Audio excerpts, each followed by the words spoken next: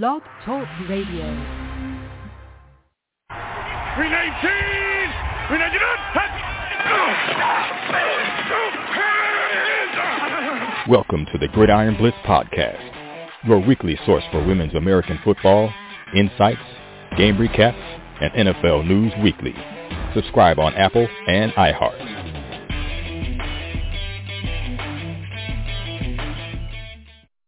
Welcome to Gridiron Blitz, episode 455. Oscar Lopez in the house. We'll be joined in about an hour or so with Mark Simone, a.k.a. the backseat coach, as we're going to break down everything that happened on the WFA 2023 conference finals.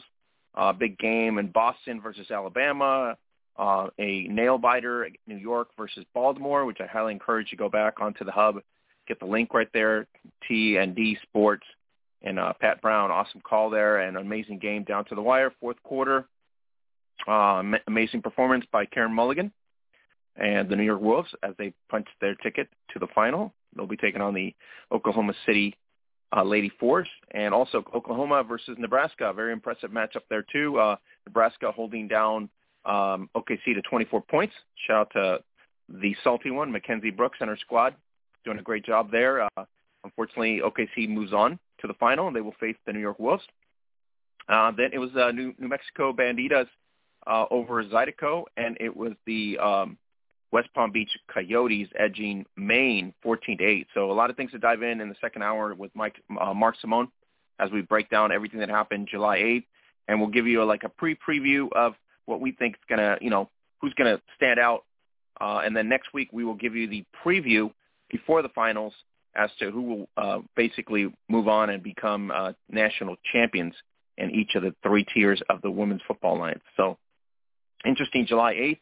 Go to the hub, facebook.com/Gridiron Beauties. That is the place to be. A lot of things happen this week in terms of the sport.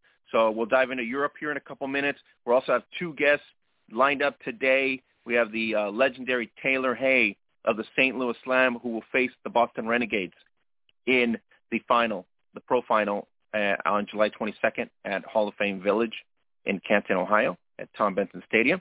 And then in the second hour, about an hour and a half or so, we are going to have the talented Tania Guzman, the quarterback of the Cali War, Mexican national team member as well. So we're going to dive into her and about her experience in the WFA, what to expect for her if she's returning next year for the 2024. Or if this is going to be it for her in terms of the, experience in terms of the WFA. So we'll dive into Tania in a second hour, about 10:30 or so. We'll dive into her and kind of get a perspective as before we end the show. But other than that, before that, we're going to be diving into Europe here. And before we dive into Europe, make sure you guys go to the hub, facebook.com/Gridiron Beauties. And if you're inclined to like, share, and subscribe to our podcast, make sure you go to Apple and Spreaker. Right there. The links are right there at the hub as well. And also, we are now on Threads, IG Threads, which is similar to Twitter, I guess, in a lot of ways, without no hashtags, which is pretty cool, I guess, in a lot of ways. So Threads is off IG. So if you haven't followed us there, you probably will get a request to follow us as soon as you open your account or transfer over to Threads as well. Normally, it requests everybody that follows you on IG to kind of follow you on Threads. So it's a pretty cool platform. Check it out. Go there. I think we're almost at 100 followers right now. Hopefully we'll get to the, 7,000 or more that we have on IG. But overall, that's where we're at, Threads. So if you get the link right there, and you can also, follow us on Threads on IG. All right. You can always follow us on Twitter as well, and at Gridiron Beauties on Instagram. All right, if you go to the hub, we were getting ready for the weekend. And then on top of that, the big clash over in Sweden, as it was the Karlstad Crusaders looking for their sixth Super Series Women's Championship against Gothenburg Marbles. You got the preview there. Unfortunately, we said this had to be the biggest game for Gothenburg to even make a statement. There is nobody in the Super Series that was close enough to the Karlstad Crusaders, and they proved it completely. 60-0 was the victory in the Swedish final. You get photos and everything there, including the preview from americansfootball.swe3.se. So the Karlstad Crusaders, Linda Johansson, named MVP of the tournament, of the final. So shout out to the Karlstad Crusaders, 6 consecutive championships in Sweden. What an incredible accomplishment. I think in terms of the overall scope of the series, in terms of the league itself, there's a lot to go still. I think Gothenburg being second was probably the standout of all standouts. It was, I think last week they edged AIK 12-7. That was on July 2nd. But Karlstad really romped over Norrköping 61-0, and this result was no different. So 60-0. You get the if you go to our gallery on IG, you get to see Linda Johansson and her teammate there winning the championship. You go to the hub, you get everything there as well. So congratulations to the Karlstad Crusaders, who take advantage of being dominant. Man, they were just killing everybody all season, and they do the same in the final, 60-0. In the Finnish season, it was week 5. We said Turku 23-14 against Helsinki. Week 6, Tampere 14-0, and then coming up this week, I believe it's Turku taking on Tampere, which is the one game we want to see in the Finnish season. We've got 5 weeks left there. This is probably the two best teams. Helsinki has been sliding the last couple weeks, losing those 2 tough losses. So this is going to be the series that we want to watch for this weekend. So we will keep tabs on it. So it'll be Turku against Tampere, probably a preview of the final this coming week. So that should be pretty interesting. So we'll see a preview of the Finnish final. We'll go into details there as well. So, and in Germany, let me just get my notes here. Germany, what we got here in Germany? Let's see here. So in Germany, this weekend, or last weekend, July 2nd, it was Oldenburg Knights losing 19-8 against Lithenham Venom. Then we got Cologne Falconets, 36-7 against Bochum Miners. It was Mulham Shamrocks rebounding 14-6 against Solingen Wilperdal. And then it was Roju Pioneers losing to Redenburg Phoenix 62-0. Also had the weekend of this past weekend, the 8th, that was Bochum Miners versus Shamrocks. So Shamrocks 20-0 victory there. That's kind of surprising there. But Bochum has failed to score a lot this season. So they got shut out the last game. They got only able to score 7 points against Cologne. So that was interesting there. But 46-41 was the nail biter, and that was Rosenborg taking on Leipzig Hawks. So that was a really good matchup.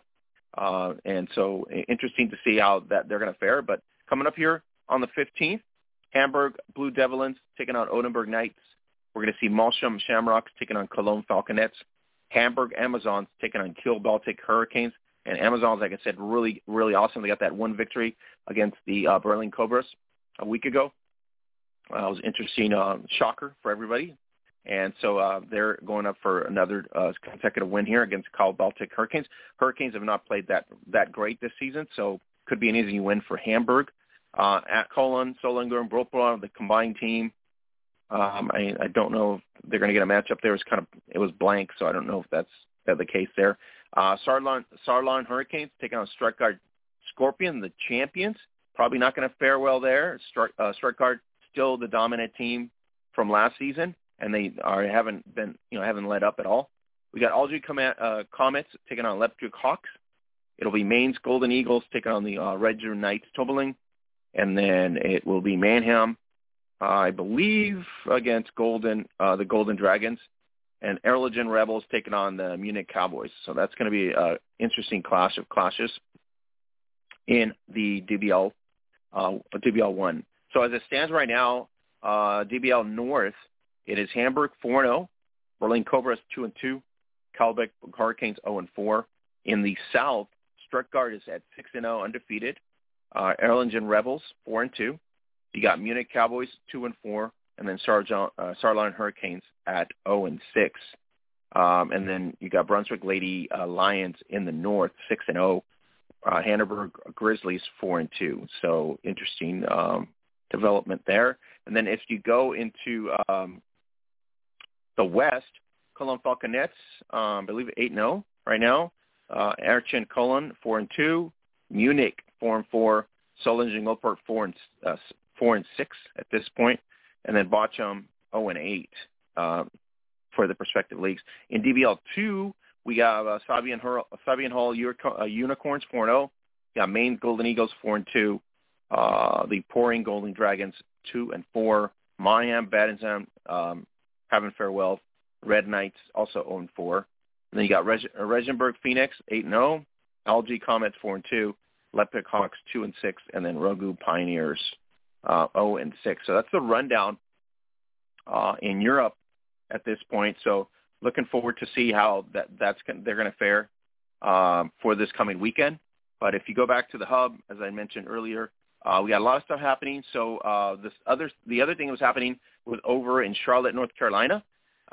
Really awesome event. The One Championship, which is the the IFAB Americas Championship in the flag realm of things. And we spotlight that because that is one of the tournaments that's going to be the qualifier for the IFAB Women's World Championships that's going to happen next season. The 17 and under girls did an amazing job. USA team, of course. They won all three of their matches, the first one against Japan and then against Mexico, two of the Mexico teams that qualified for the tournament. Then the national team, in terms of the women's, it was first day was USA taking down Panama 40-6. And then it was 54-2 against Chile, and then it was 41-8 against Brazil. Ultimately, they were the ones that came up against Mexico. Mexico also fared pretty well on the first couple of days.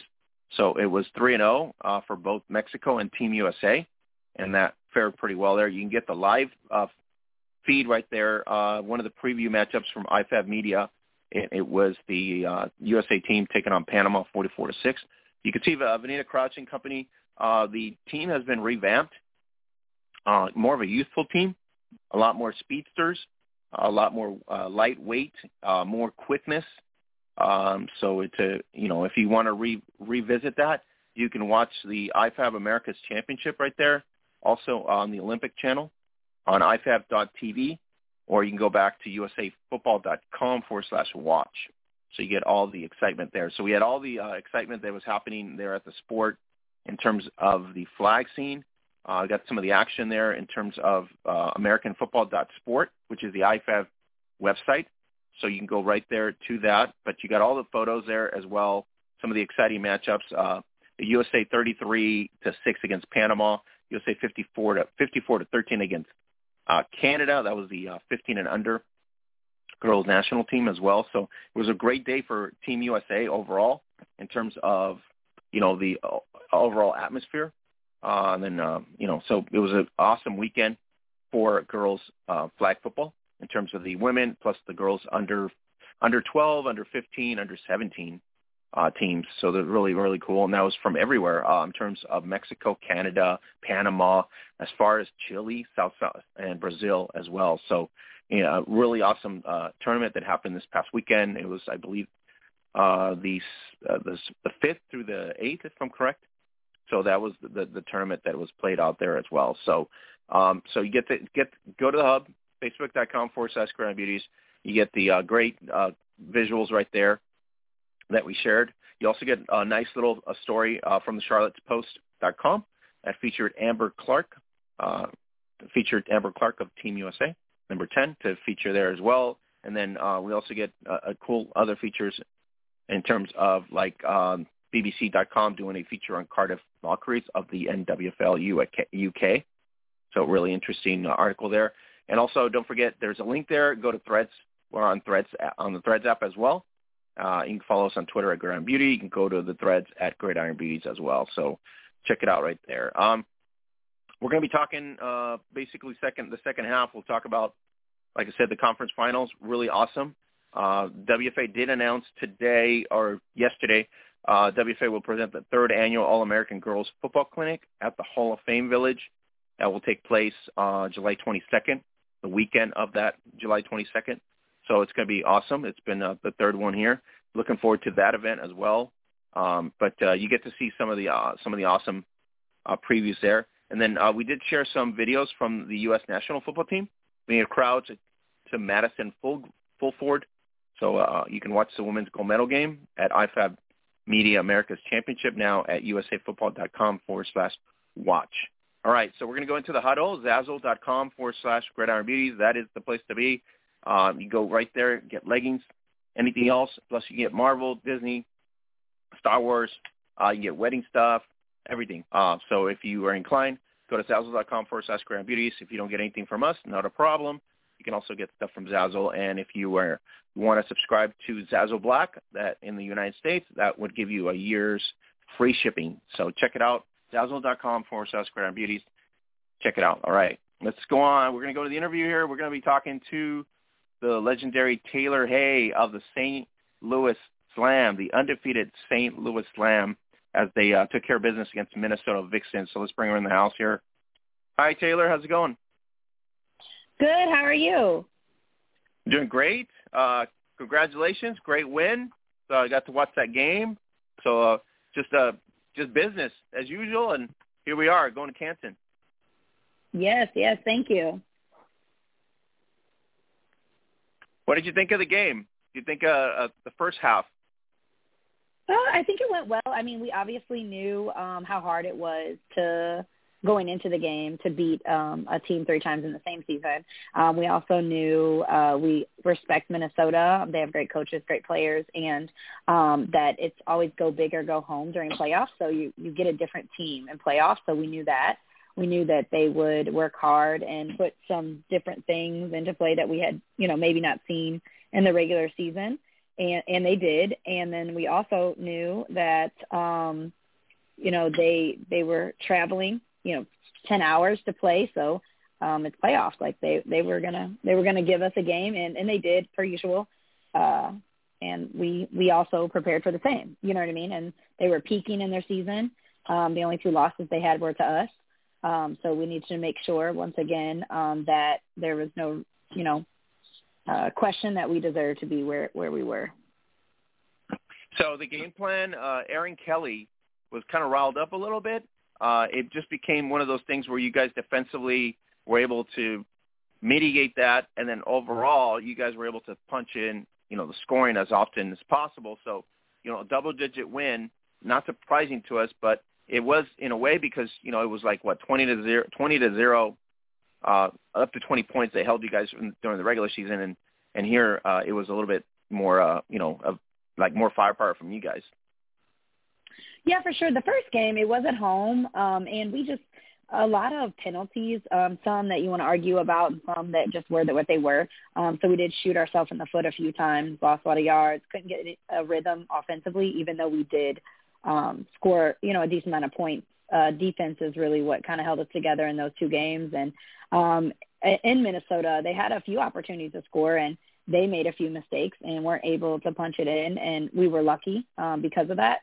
And so I think this game, going into it, we wanted to make sure that we put points on the board, and then also getting up on the board allows rookies and maybe, second string, third string to get some minutes in too as well. So the only scoring, I think, was the one last regular season game with the score on. But other than that, nobody had scored on you guys all season. So defensively, I mean, you guys were really good in terms of, containing the run, and obviously, batting off on the passes. So this game kind of displayed a little bit of both.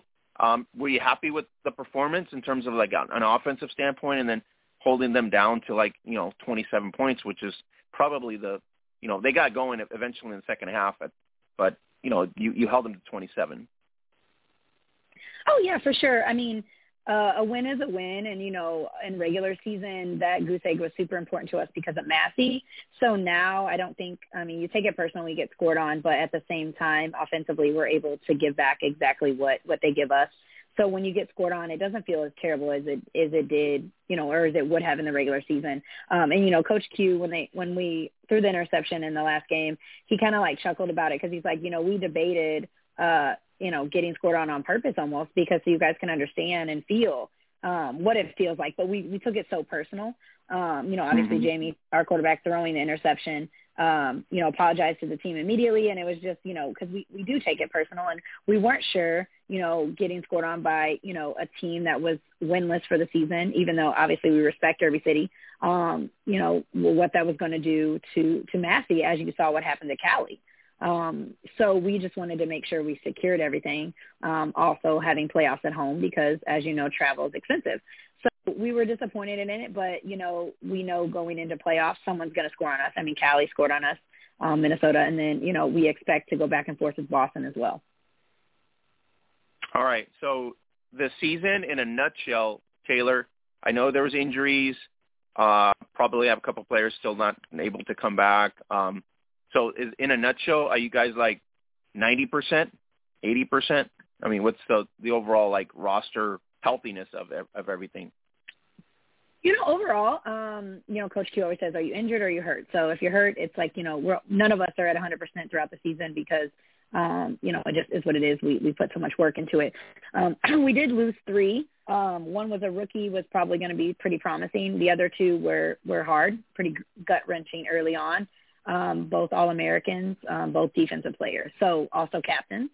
So hurt, but they show up on a regular practice game. So, you know, seeing them on the sideline, I think is a constant reminder to us that you can never take it for granted, but also, you know, if they could put in the work, they would be. So, like, you have no other choice, you know. So we've had some people step up, some rookies step up, and then also some people that, you know, been on the team a couple years that have had to step it up as well. And I'm as a captain, as a veteran, I am very proud of where we are. We always have work to do. We left a lot of mistakes on the field against Minnesota that we have to clean up before going into a game like a team, you know, Boston. So. All right. So let's talk Boston. Alabama didn't anticipate that type of result. Everybody else that shows up in the East, you know, whether it be D.C., Pittsburgh, you know, everybody in terms of the East Coast wing, they already know what Boston's all about. You know, we talked to Alexi Fleur, and she puts the tone on it. Boston, right? Like, oh, my God, it's Boston. So more of a, like, I wouldn't say a nightmare deal, but it's more like an awareness, you know, tone. You've seen film on them, obviously, already throughout the season. They have a deep roster. They're able to, you know, dissect the running back, you know, by committee, which is different types of, you know, basically running backs. And then you also have, you know, the nice line that's been very good all season. And then they threw Whitney Zealy on defense. Like, how unfair is that? Like, yeah, oh my God, the winner of the season. You know what I mean? I was like, what? You know, okay, that's just so unfair. Anyways, and she's been, like, very impactful. Probably happy that she's not getting bruised on, right, defensively, that she's actually going to be punished her. Yeah, I mean, we have been preparing. I actually spoke with a Boston reporter this morning. He follows them, and he wanted some insight on, you know, like our preparation and things like that. And, you know, he kind of worded it like basically how do we feel about sharing a field with such a powerhouse. And, you know, of course, confidently I had to give him the stats of the Slam because sometimes the Slam isn't always in conversation with the Texas or, you know, or the Boston. Right. And, you know, sometimes they get lost on people who don't follow football. But I let him know, you know, obviously we respect them. We never go into games thinking that we're just always just going to, you know, run the score up and we're just better than people and that we don't take the time to prepare. Like I said, we've been preparing for Boston since January because with the expectation that we would be in the championship and they would be, especially after what happened last year. So a lot of respect to them, obviously played them last year. So we, if people add people, like you said, Whitney Zealy, always have to respect that as well. So we're going into the game. We're not intimidated. We have a lot of respect, but we plan on putting on a show, just like they plan on putting on a show. You know, numbers, you know, could affect things as we saw last year, but we do have a few more bodies than last year, even with the injuries, and I think we have a chip on our shoulder. So I think that's enough to give everybody a show. I'm not going to be on Facebook like some of the people on other teams. I'm not going to go back and forth. Like I said in that one statement, everybody would be lying and if they didn't say that they believe in their 11 over anybody else's 11. So I know Alabama seemed a tad delusional to some, but I would take every one of those players on my team, the Alabama players who believe that their team, you know, they'll fight to the end of something. Sometimes teams like the Dallas and the Bostons are examples of teams that have the resources, right, for a lot of things, whether it's coaches, whether it's training, whether it's fields, recovery resources. It's, I just think that plays a role. And fortunately enough in St. Louis, we have Coach Q, Quincy Davis, and a few others that sprinkle in their knowledge, and we have the support, and we operate as a family before we operate as a football team, and I think that's one thing that makes us very unique. So we're preparing. We just got off a 2-hour film session, so before this call. So we will practice tomorrow, practice Thursday, film Friday, film Saturday. So we're putting in the work. We're not going somewhere blindly, even if it is only 8 hours away from home. We're definitely going to be prepared.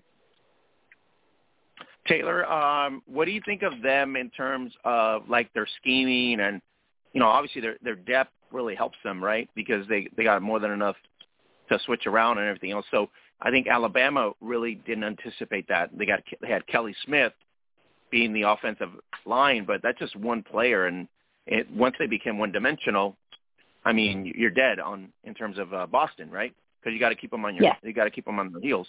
Otherwise, you become one-dimensional. They tried Smith, and then they try to get Collins Binsley trying to switch it out, but it just didn't work. So overall, I'm pretty sure you saw the game already. Overall, they just got outmatched, basically the whole game. Yeah, we did just watch some of that, and honestly, Coach Q did switch to a different film session or different film of them, because he said, Alabama is one-dimensional, but we've known that. Kelly Smith is a great athlete, but if you watch film, she had 6 touchdowns in one game, I think the first game of the season. So as if that's all you're able to do, it's like you said, one-dimensional, so we can shut it down pretty easily. So and they did have our own defense, and I think that helped them a little bit. But with Boston, they're disciplined. So they have athletes, but their one thing is that they're very disciplined. They make very few mistakes. They do have an army, so if the first line of defense isn't doing what they're supposed to, everybody subs off at one time.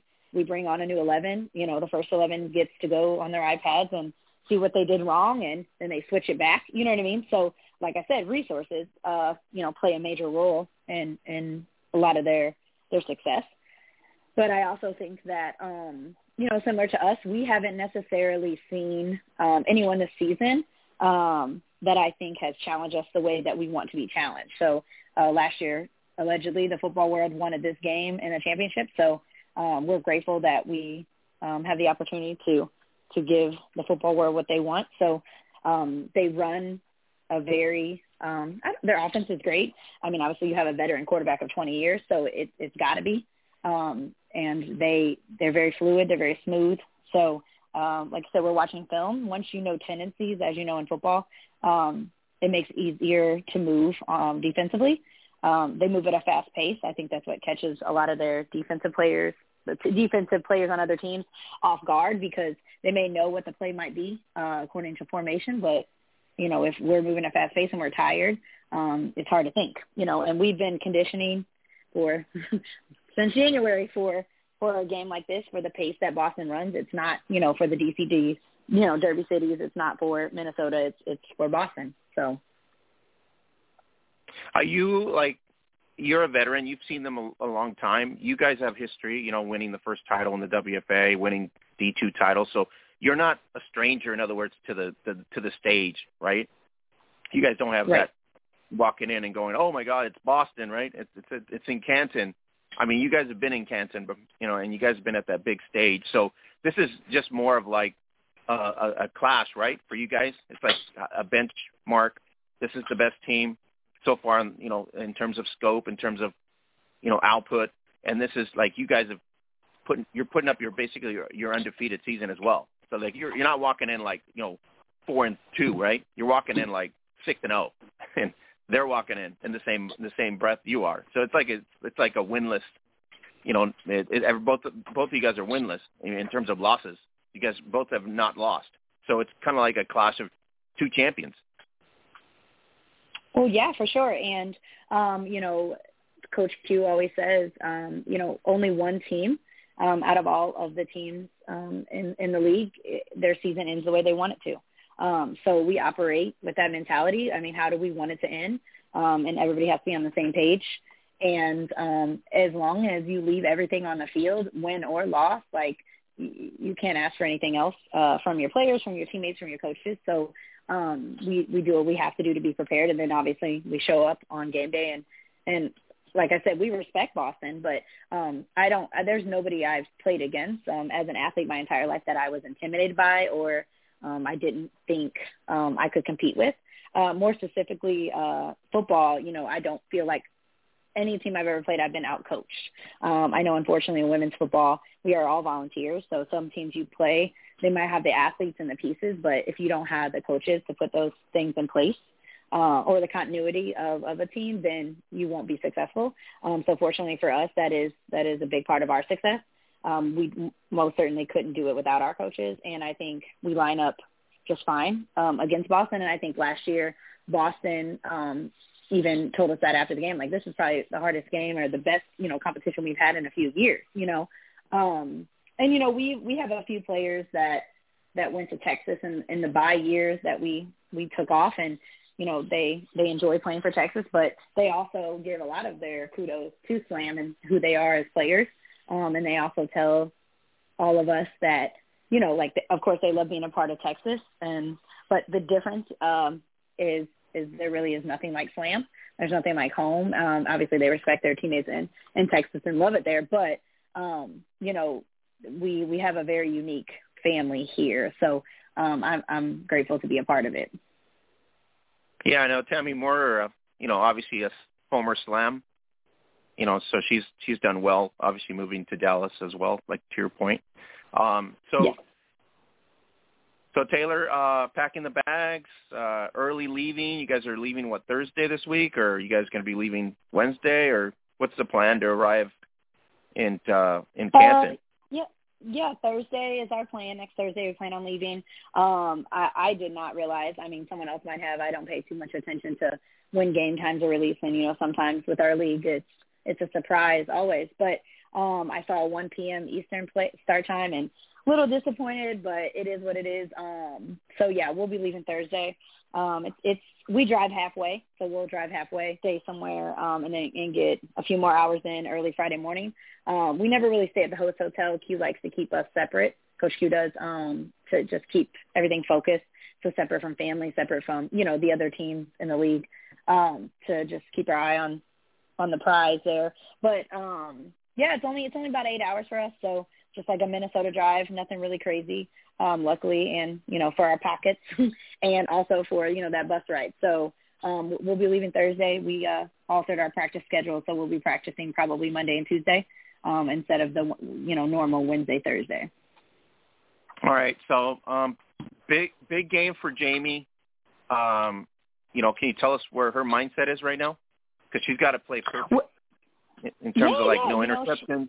She's got to play, I'm saying, lights out, but, it's got to be efficient, because that's what happens with when you go up against Boston. You start creating turnovers, they take advantage of it. You start dropping balls or giving them balls, the opportunities are right there normally in the red zone. So if you can minimize that. But where do you think, right now, she's obviously had this great season. Now you're going up against Cahill. You know what I mean?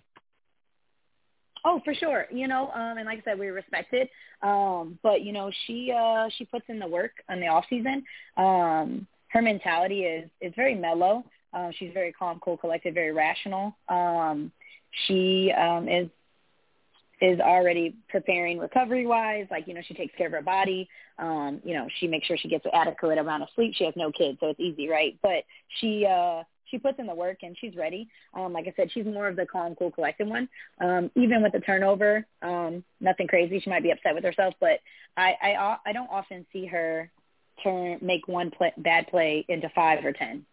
It's usually we operate on our team 6 seconds at a time and with short-term memory. So the average football play is 6 seconds at a time. So you put 6 seconds in, you do the work, you make a mistake. Okay, we're moving on, because if we're dwelling on that one, like I said, one bad play turns into 5 to 7, 10. So Jamie is probably one of the best at doing that with the short-term memory, and she's also a captain.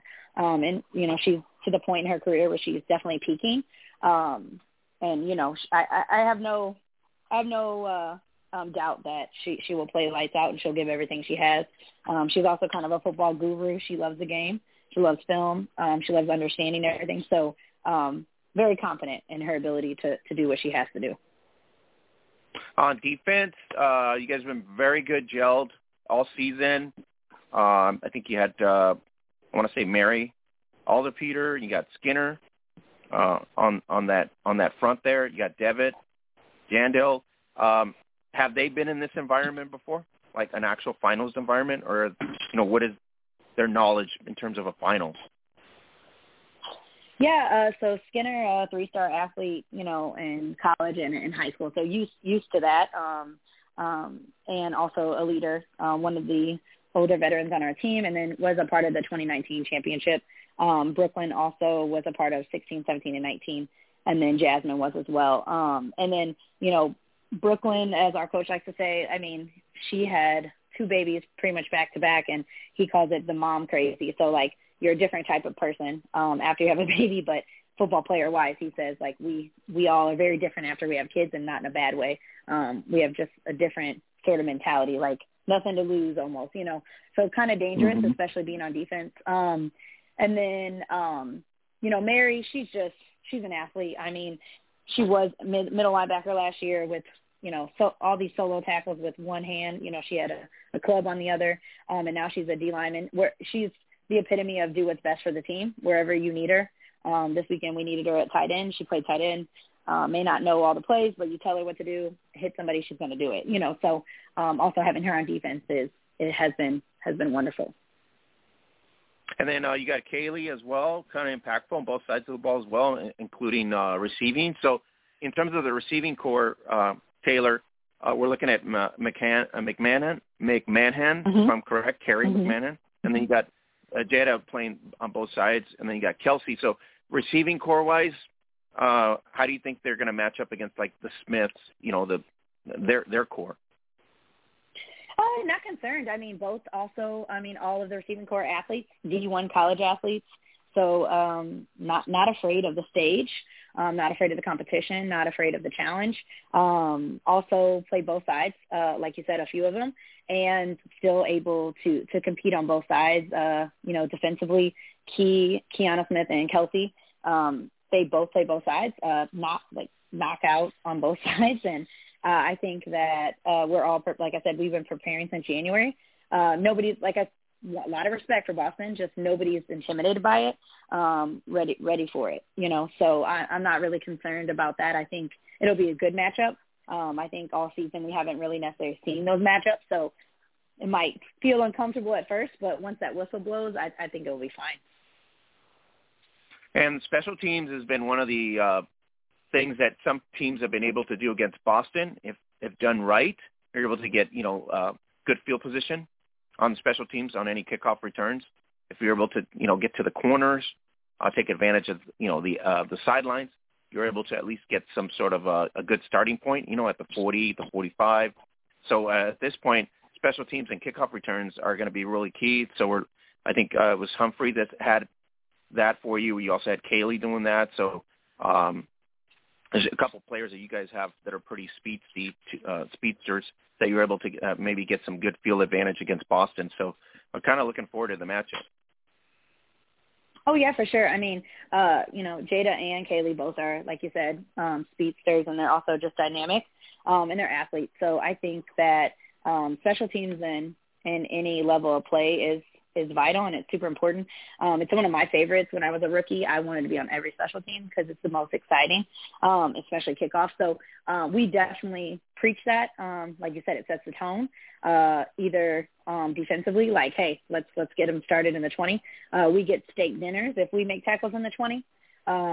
So it's a motivation to get it back there because it's less field advantage for them. And then also, like you said, with Jada and Kaylee and the returns, and then we have Kelsey sometimes that'll snatch a return up, but the more yards we can start off with, definitely the better. All right, guys. You guys can watch Taylor in action plus her teammates taking on Minnesota Vixen, and that was courtesy of the STL. I believe it's the STL, right? STL stream.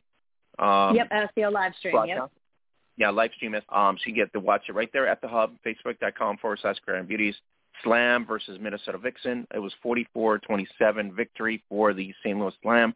They get to take on the Boston Renegades, multi-time champion Boston Renegades, and it's going to be a great matchup in Canton. Taylor, I'm not gonna ask you to choose the winner in this scenario because I know which one you're going for. But Baltimore, New York, that was what a fourth quarter for Karen Mulligan. Just to say that alone, one quarter. I mean, down, I think 19 points. She puts up 3 touchdowns, plus just brings her team back.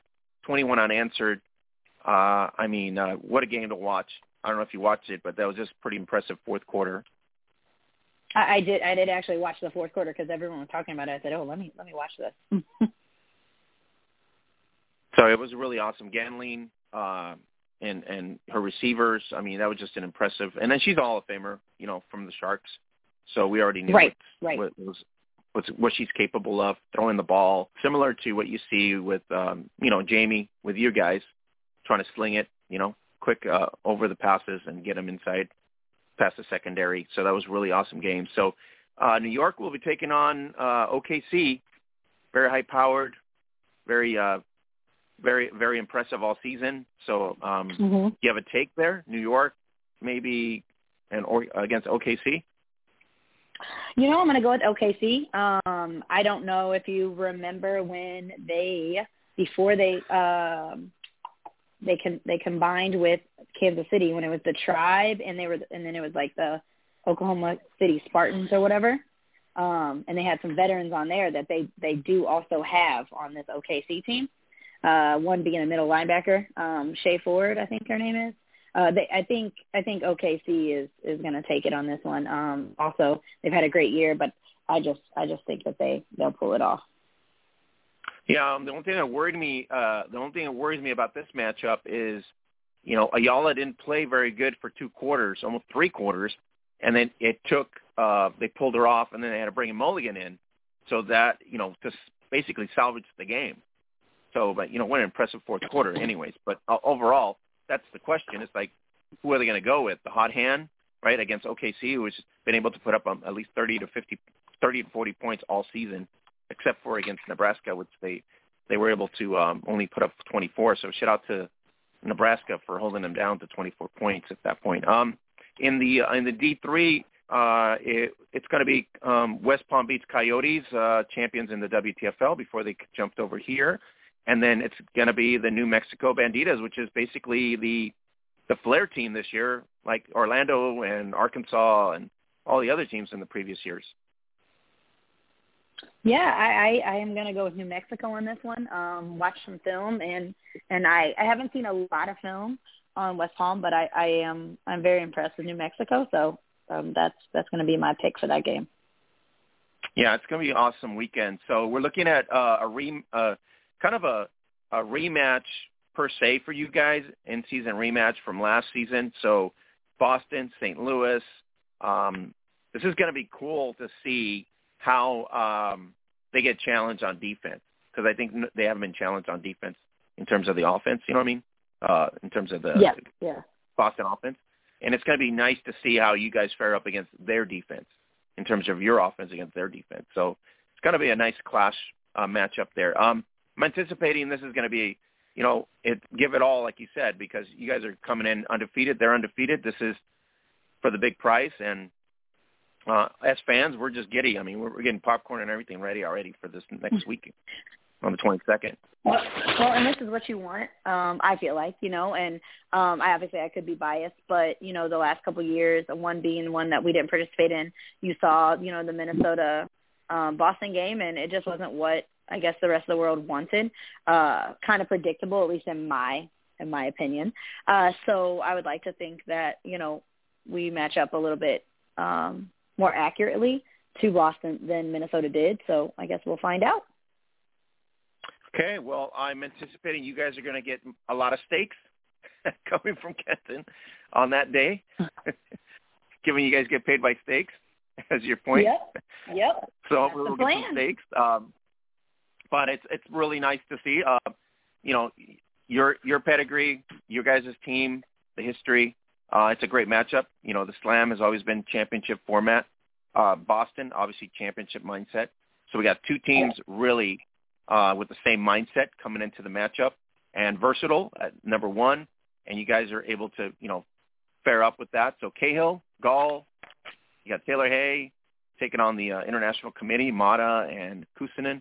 So we can't wait. July 22nd at the Hall of Fame Village in Canton, Ohio. So Taylor, thank you for coming in, making the effort to come in here and give us a lowdown of the preview of what we're going to see on July 22nd on ESPN2. So anything for the Slam fans or for the fans in general before the 22nd, what they should expect from you guys? I would say to expect probably the best game that they've seen in a while. I mean, well, since last year against them, and maybe it'll be a better outcome for the Slam side. Awesome. So we can't wait. Thank you very much. Safe travels. We're looking forward to watching you July 22nd against the Boston Renegades. So St. Louis Slam taking on Boston Renegades. Did you guys need any help with the travel, donations, where fans can go to donate to you guys if you guys need help? Oh, for sure. They, obviously we always appreciate that. So you can go to the STL Slam Women's Football, our website. We do have a Venmo. I know some people aren't always comfortable doing that. It is obviously 501c3, so we are a nonprofit. But everything is on our website. Can go to our social media handles to reach out to anyone via, direct message, and you can get info that way too. Awesome. So, Taylor, thank you very much. Wish you success the 22nd against Boston, and we will be watching as well. So hofvillage.com is where the tickets are to get there to Canton, and looking forward to Taylor's appearance with her teammates taking on the champion Boston Renegades. Thanks again for coming in. Really appreciate it. Thank you. All right. So that's Taylor Hay of the St. Louis Slam, who's going to be taking on the Boston Renegades in the Pro Division National Championship, July 22nd. So let's bring in the Oracle of Women's Tackle Football, and that is the backseat coach, Mark Simone, in the house. Mark, Taylor, not scared, ready for Boston, basically. Oh, yeah. She's one of the best in the business. Okay, let me just say that she's a football player. Been a big fan of Taylor for a long time. And, of course, she's not worried about Boston. You know why? Because that's not how you win a football game. You don't win a football game worrying about the other team and what they're doing. You worry about yourself and what you can control and what you're doing. So, Taylor laid that right out. And that's the way it is in football, and that's one of the reasons why she's like one of the consummate professionals, if you will. Getting paid in steaks, yes, but professional indeed. So you guys can watch the live stream on Livestream STL right there at the hub, facebook.com, or you go directly to the St. Louis Slam Women's Football on Facebook. And it was transmitted on Facebook Live as well. So Minnesota 44-27, they get defeated 44-27. So Mark, Minnesota came in here a lot better than they did the first two matchups. They did really show a little bit more offense per se, putting up 27 points. But like to Taylor's point, I don't think they were worried about the points anymore, because this was more of just get the win and move on to Canton, whether you get scored on or not. That's to her point. Where in the regular season, she did have a point. You got to play the Massey game, right? If you leave them scoreless, Massey gives you a favorable return. Yep, that's right. Once the playoffs come around, Massey isn't in play, and things are different. And, Taylor said it, they knew that they were going to see a different team. The Vixen were peaking that moment. They were really, flying pretty high with, wins over Cali and then, a win in the playoffs to get to this matchup with the Slam. And, Minnesota put up 27 points, the biggest, amount of points scored on the Slam this season, but the playoffs, all that really matters is that you outscore the other guy, and the Slam took it home. Kind of, ran away with it in the second half pretty much, but it definitely was a good, solid effort from Minnesota, who was playing, their best football of the season. It was a great moment at the end of the game. We're gonna have Jody Redlander here in about a week or two here, kind of reflect on her 25 years season. But yeah, Cynthia, that's great. Bryant, and then Jody Redlander, the last down before the end of the game, the snap. Both of them. Right, they were only two Vixen out there. Yep. Yeah, I thought that was really awesome for them to do that. That was very, very cool. Yeah, and so, they've been staples for Minnesota since '99. That's like 25 years. I don't think anybody in the NFL has played 25 years, you know what I mean? Right, absolutely. Just one of the other reasons that makes the women's game, unique and special, and that was definitely a very special moment. And, hats off to the Slam for, making that, helping to make that moment special.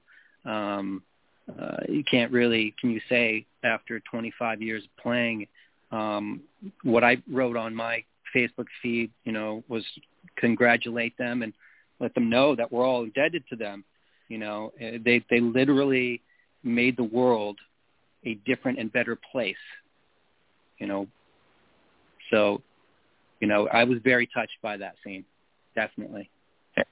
And you're talking about not just two football players, Mark, right? You're talking about football players that excelled at a high level for a long, long time.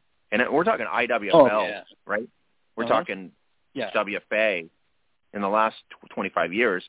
And they've always been able to compete. The last two seasons they were obviously in the final. The last two seasons, and before that they were always in the playoffs for the most part. So they understand. They come from, being all-stars. They come from being finalists, championship finalists in a lot of ways. I know Jody was, thinking of hanging him up last year when she lost to Boston, but she decided to come back this year, and it just didn't work out as you think. But overall, the body of work put in from 1999. They're literally pioneers of our sport, Oh yeah, literally pioneers of the sport, and it's hard. It's hard to play football for 25 years. I can't imagine any scenario where it's easy, because you change, your body changes, new people are coming in and out, new coaches, new owners, and then you just have your own personal changes in life, right? Maybe you move around, you change jobs, you have kids, maybe you get married, just so many changes happen. To just stay in the game for 25 years is really something special. That's a level of love and excitement and dedication that it's hard to find these days. Yeah, no, it's very how do you call it, a unique moment for them too, because they literally started together in '99. You know what I mean? So it's like their journey ended at the same time.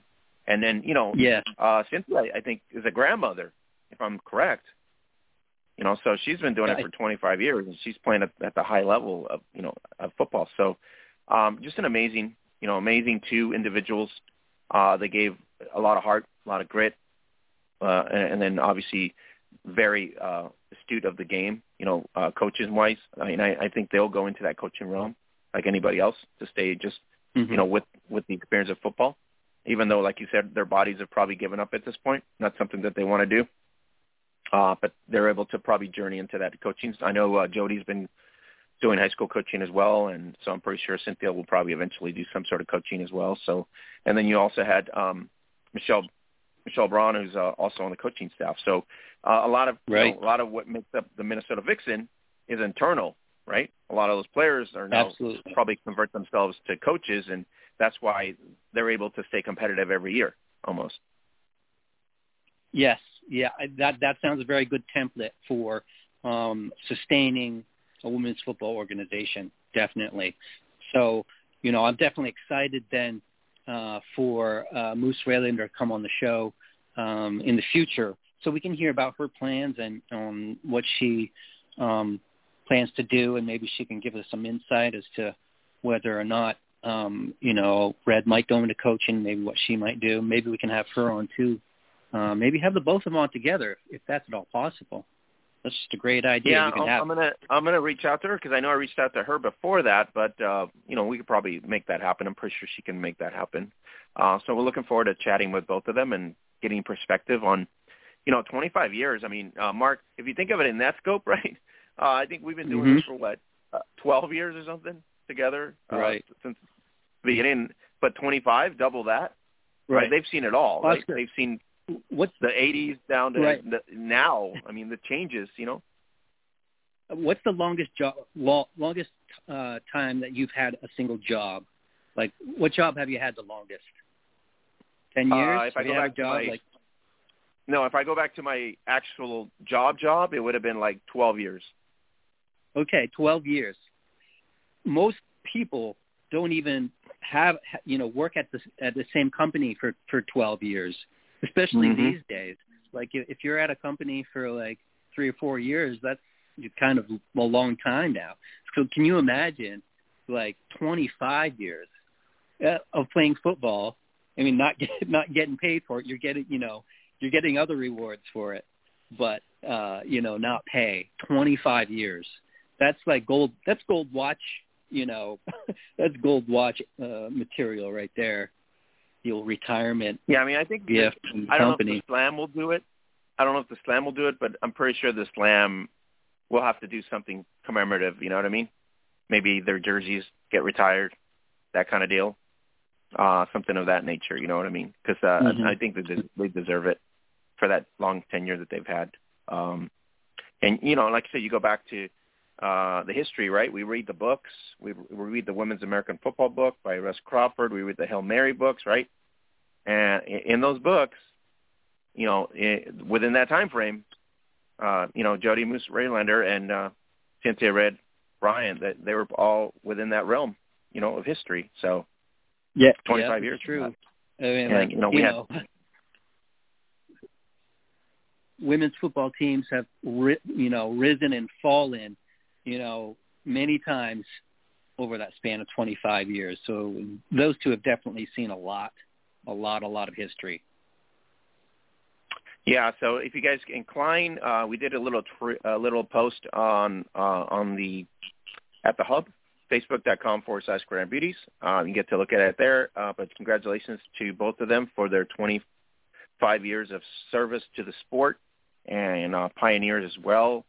And, legends at this point now. And Jody's Hall of Famer so as well. And then Cynthia Bryant, I think, is Hall of Famer as well. So there's no doubt they're Hall of Famers at this point in our sport. Mark, they should be, sure. We got the notice.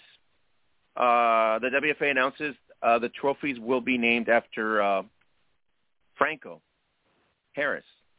So I did, I guess I can say I'm not okay with it in a way because I totally get what Franco meant to the WFA, but I mean, if you put it in perspective of the Lombardi as an example, right? The Lombardi was named after an impressive coach, right? That the NFL thought needed to be praised for, right? So my point was, I totally get it. I think maybe, the Franco patch should be permanent in all the jerseys, in terms of the WFA. In terms of you're a WFA team, you need to have the Franco, patch on your jersey or something, right? So it'll have meaning when you hit the field, right? But I think it should have been like, a Linda Bach. Should have been like a Molly Goodwin, or it could have been one of the owners, Andrea Douglas, somebody that represents, heart and grit and love for the sport, and also some sort of championship pedigree that they brought to the sport on a high level. So I did put a post out there. Nobody really, commented on that aspect of it. But I think in general, I think the trophy maybe, or the trophies, right? Different tier trophies. Maybe now if you rethink it, maybe each tier should have a different owner. You know what I mean? Each trophy per tier should have a different owner in a way. Yes, I've read the news, and I also, posted on, my Facebook page, my feelings about it. And I'm kind of the same mind as you, Oscar. I'm not going to say I don't know if saying I'm against it is the right way of saying it. I understand, and I think it is an honor and a tribute for that to happen. And Franco is deserving of recognition for sure for everything that he has done for the sport of women's football. And his company, Aid Nation, is going, as far as I can tell, is going to continue to be a sponsor of the league. So still, Franco Harris's legacy remains intertwined with the WFA. But I also feel like, maybe different choices could have been made that would have been more appealing to me. This being a women's league, I feel like maybe the championship trophy should be named after a woman. I'm not going to make any suggestions on that. Maybe the history of the league is a little bit too short to pick somebody from its own ranks. I suggested perhaps it could be named after, Linda Jefferson, who is in and of herself a symbol of women's tackle football, regardless of league or team. We all know that she played for the Troopers, and we all know that the Troopers were in the NWFL. Now we all know, thanks to Hail Mary, the book, it really educated a lot of people about that. But I feel like that would have been a choice that I would have been more excited about. And just some time for real talk, Franco Harris, his support, I think, goes to the Pittsburgh Passion first. That's something I understand, and I have no quarrels with that whatsoever. But we all know what it's like in women's football. We all know that there are different leagues, and for quite a while, the Pittsburgh Passion did not play in the WFA. So who's to say at some point later, maybe when situations are different, that Pittsburgh doesn't want to be a member of the WFA? Well, then what do? Do you still feel okay, with Franco's name on the WFA trophy? And also if, Aid Nation sponsorship follows the Pittsburgh Passion wherever they want to be. So I think the choice is kind of politically loaded. I don't think that was anybody's intention, of course. And, it doesn't sound good to say something like that. But, there could be problems in the future by having made this choice. I think, and there's already to your enough point, drama, right? Yeah, to your point, I think those are all valid points, right? Because it is a scenario where the sport, it happens all the time, right? Where the franchises abandon and do something different. But, I mean, to me, it's like if you're the WFA, you're going to commit to a legend like Franco Harris, to your point, more of a Pittsburgh staple, right? Support for Pittsburgh. Overall, I think the trophy may be Lisa King, right, who founded the league. Maybe it's the King Trophy for the Pro Division, right? And then maybe I don't think that would be a terrible choice, to be honest.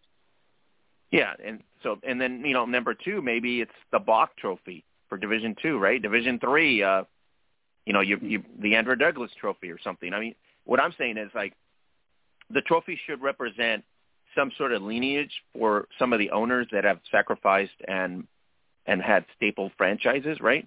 That puts together the lineage of the league and saying, okay, I know the Sharks were originally IWFL, right? But they ended up in finishing in the WFA. So it's not like the Sharks are going to reemerge and go to any other league anymore, right? It's going to be Andrea Douglas. It's now staple, right? She's like, the Sharks do no longer exist.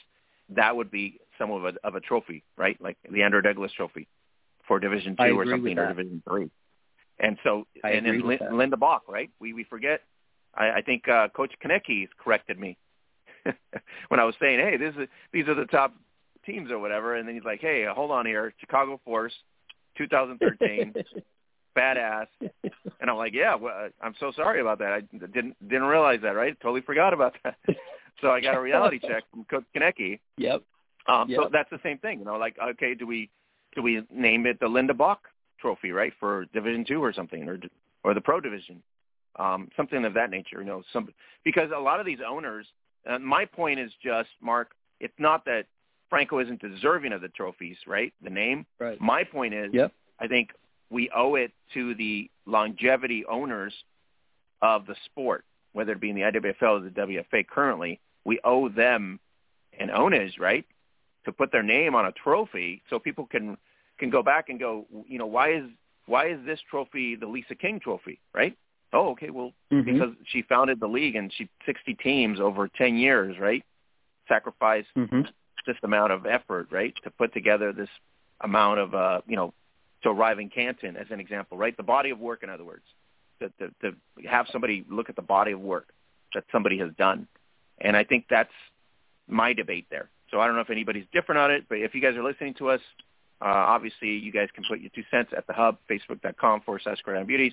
Go right there to the podcast page, go to the comment section, and you guys can put in your 2 cents, whether, myself or Mark are way off, or whether that's, something of the points that we're making are valid at this point. But overall, that was announced that the WFA was going to name the tier trophies basically after Franco Harris. So that was only our 2 cents, Mark, right? I think we need to honor some of the legendary owners in terms of the trophy, because I think it makes more sense for me. Yeah, I think so. I think it makes more sense for the league.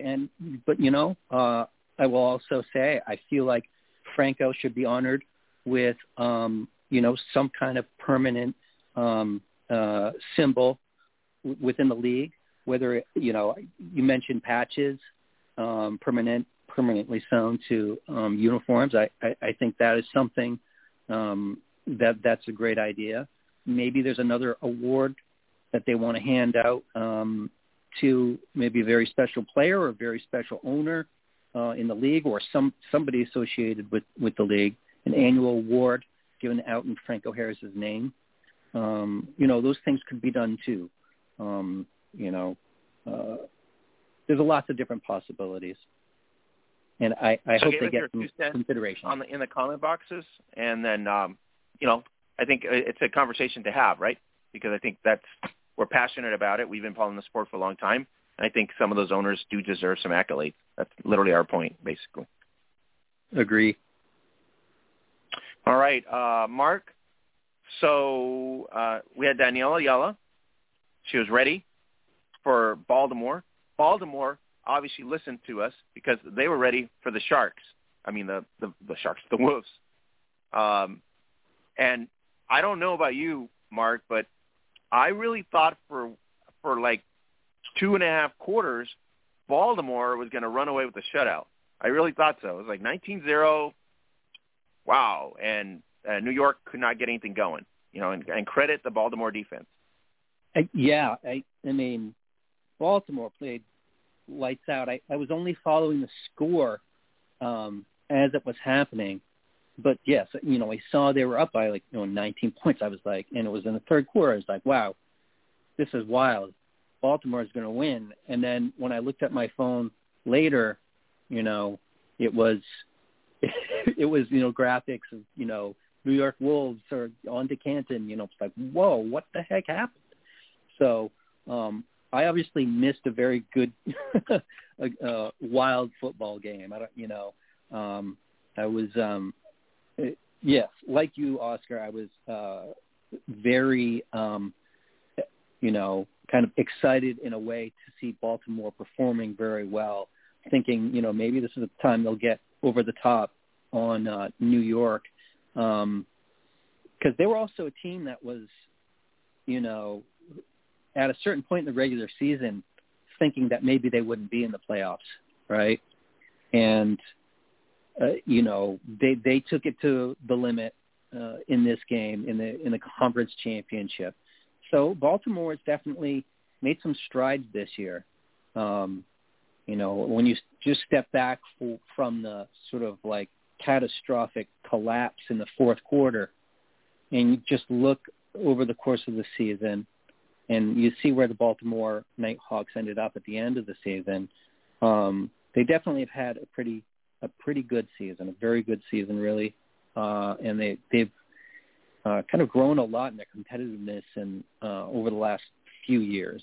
It's that's not a panacea for what they're feeling right now, walking away from a 1-point loss. But in a few weeks, I think they'll come to appreciate the season that they had. One thing that I will say to Baltimore is you didn't have to do face mask tackles. There's a lot of penalties for that. I think it was just a mistake to not just tackle properly. Those were gimmies, especially in the fourth quarter. There was a couple tackles there that cost them yardage that should not. They were face mask penalties. Vitok was one of them that made like 2 penalties for that, and that was like kind of reckless. You're almost at a crunch time here. There's no need to do that. You know what I mean? Just to, tackle what you need to tackle. For 2.5 quarters, Mark, Ayala did not show up.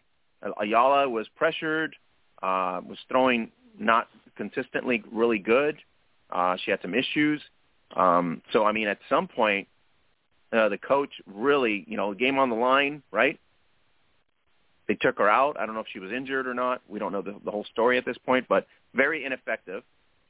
And so you bring in Karen Mulligan, and all of a sudden, here we go, Capardi to Mulligan, and the fireworks start. And so it's like a fourth quarter. It was 13-34, Mark. Just go to the timeline here. 19-7, 13-34, right? And it is first down, 4th yard, Baltimore, 13-34. New York fumble, 42 captures it, right? Rose fumble, 44 in the 44-yard line. Mulligan to Castone for 25 yards. That's a 19-yard pickup. Then Mulligan to Gantling for the touchdown at 12:06. Talk about quick. Like that's a minute, fast. Right? Then it was, what did I have on here? Reyes, big counter ball on defense. That was at 9:51. So that made it 19-14. Get the interception from number 80 at 9:21. So that was another big deal there. So they're trying to kill the clock in terms of Baltimore, trying to kill the clock, which I didn't understand why they didn't do that at the beginning. Like in the third quarter, just starting to kill the clock and make the run game, but they didn't. So then you get a flag on a run by Jones that takes them to the 21, and then the penalty takes them almost into the red zone. So then it's Mulligan to Gallinen once again, touchdown, corner route, 21-19, 8:28 left. Okay, 21 unanswered points by Mulligan, 3 takeaways on the defense. So, I mean, if you're Baltimore, I don't know what happened. You either slept on the wheel or I don't know what's happening. And they got Gabby Farrell all over the place, Nanji Brown all over the place. And then the only thing that happened was New York dropped the punt error, right? And that gave Baltimore a score, a free score basically. Stewart touchdown, 26-21, 4:47 left. So if you guys are inclined to watch it, go to the hub, facebook.com, right there, TND Sports. I will say Pat Brown did predict this because in the third quarter he's like, these Wolves have to, and they should make a comeback. That's what he said. So there you go. So they switched out Ayala for Mulligan, and Pat Brown's prediction did come through. And then it was Mulligan, Castone, misconnect, right? First down at the New York 45. Then it was Mulligan, Castone, 6-yard gain, second down, 3rd and 4th. Then it's Jones on a short down, and then false start on New York at 3:37. And then after that, it was Mulligan to Capardi, and it was the penalty, the face mask penalty down the field, 329, which, like I said, that was just not necessary. You could have just tackled her normally. And then all of a sudden, the dagger. It was Mulligan to Ganlin, 19-yard pass. There was a 2:17 left. Nothing really for Baltimore to do about that. And so, 3 TDs by Ganlin for Mulligan. So I don't know about you, but that was entertaining. Very entertaining. Well, there's nothing like watching a miraculous comeback. It's a pretty crazy. What can I say? It's pretty crazy. Whenever something happens like that, though, you can almost always bet the opponent helped that team come back with some some bad mistakes, right? It just kind of but let's step back and get back to the observation that Mulligan has come into the game, right? That was a big decision. Mm-hmm. As you said, you don't know if Ayala was injured. It doesn't really matter because it seemed to me like there needed to be a change at that point, or you're going home and you got to give yourself time to make a comeback. So, if the coach, head coach, whichever coach decided to pull the trigger and put Mulligan in there, deserves a cream soda for that decision because it worked, right? Can I say Mulligan was lights out through 3 touchdown passes. It's an engineered comeback in a conference championship. That's big, that's some big play right there, right? So that's definitely very exciting. That's a huge story for the Wolves and for Mulligan. And unfortunately, for the Nighthawks, it's kind of back to the drawing board, even though they had a very great season. And unfortunately, what do they call that? The monkey on their back continues. They had led in every matchup against New York this season, the 2 in the regular season plus this one. They had led literally over 15 points in both matchups, and at the end failed to win. Gotta be just brutal. You know what I mean? Yeah. Gotta be brutal to watch. I'm talking about the fourth quarter. If you're going to watch that film, you're like, my God, how did we even do that? But it happened, right? Yep. You get edged by 1 point when you already had the game in hand, 19-0. I just don't understand how they didn't anticipate running the ball, killing the clock. They didn't do it. And so New York literally woke up. Under Mulligan, the offense somehow had life, where under Ayala, it was kind of stuttering. So, right call, like you said, with the coach, because that's literally what needed to happen. And we're talking the fourth quarter, Mark. 14 minutes left. He says, we got 14 minutes. If we can score every 3 minutes, we got a shot. And that's what they did. Almost every 3 minutes. Right. They scored.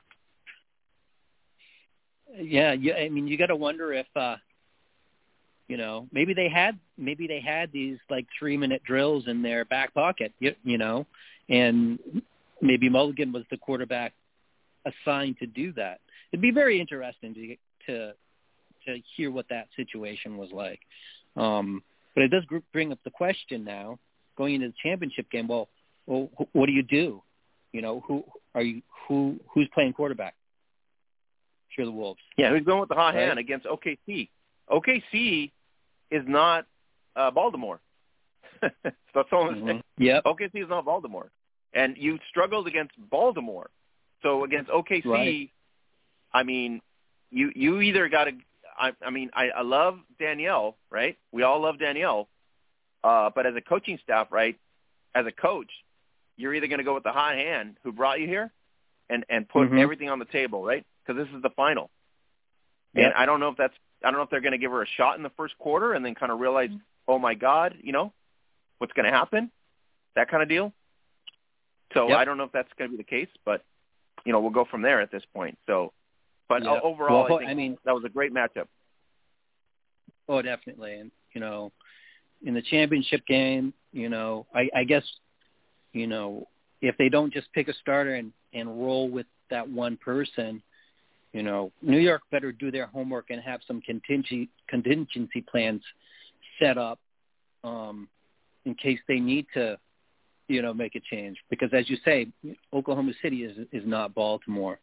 And I think the Wolves are going to have to, kind of roll up scores, because Oklahoma City has shown that they have the ability to put up big numbers.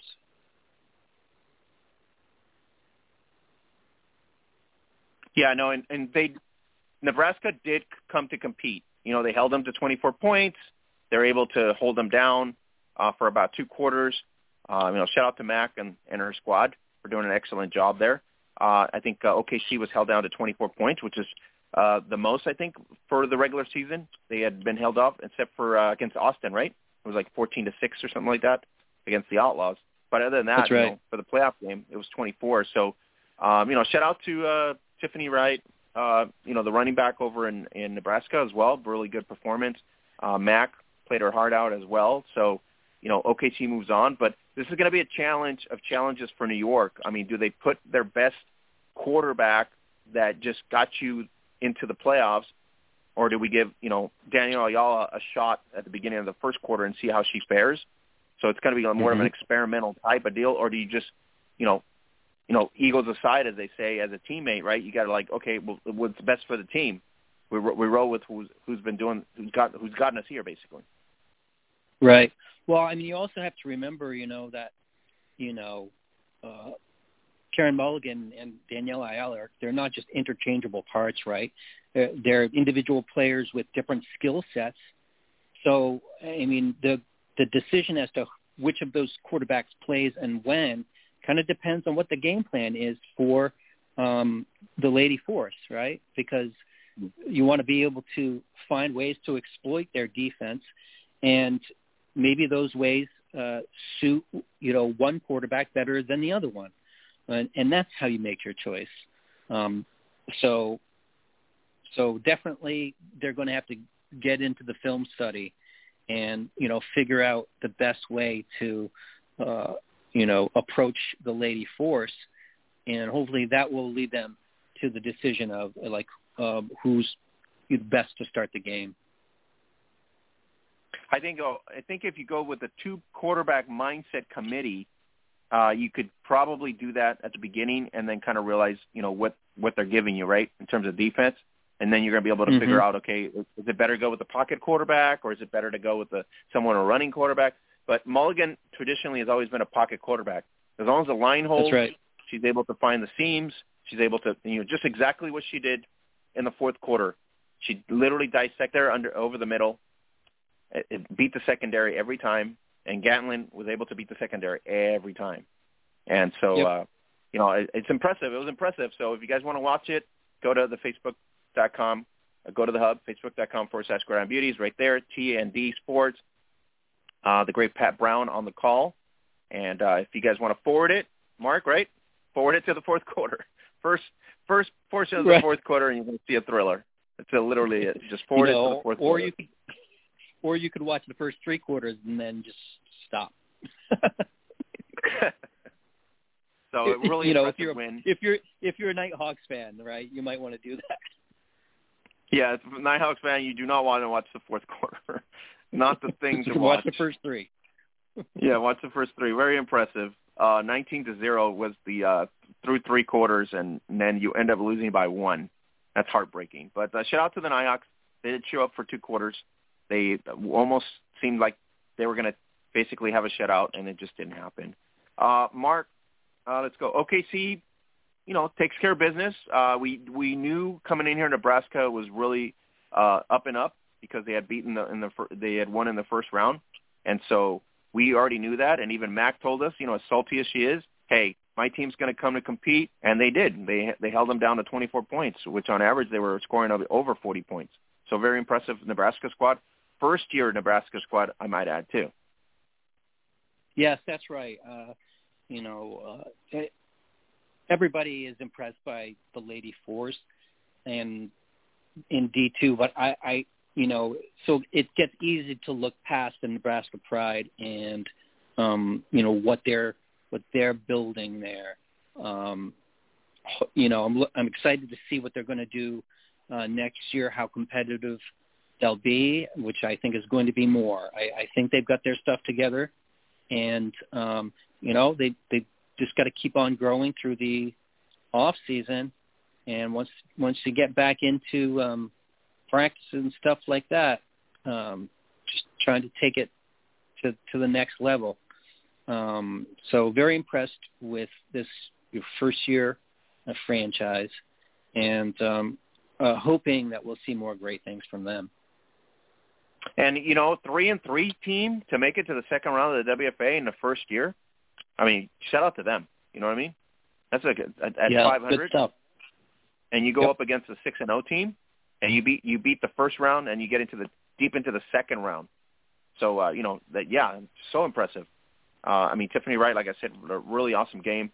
The whole squad pretty much played their hearts out defensively as well. They held them to 24 points. They put up a score on them. So really, really awesome.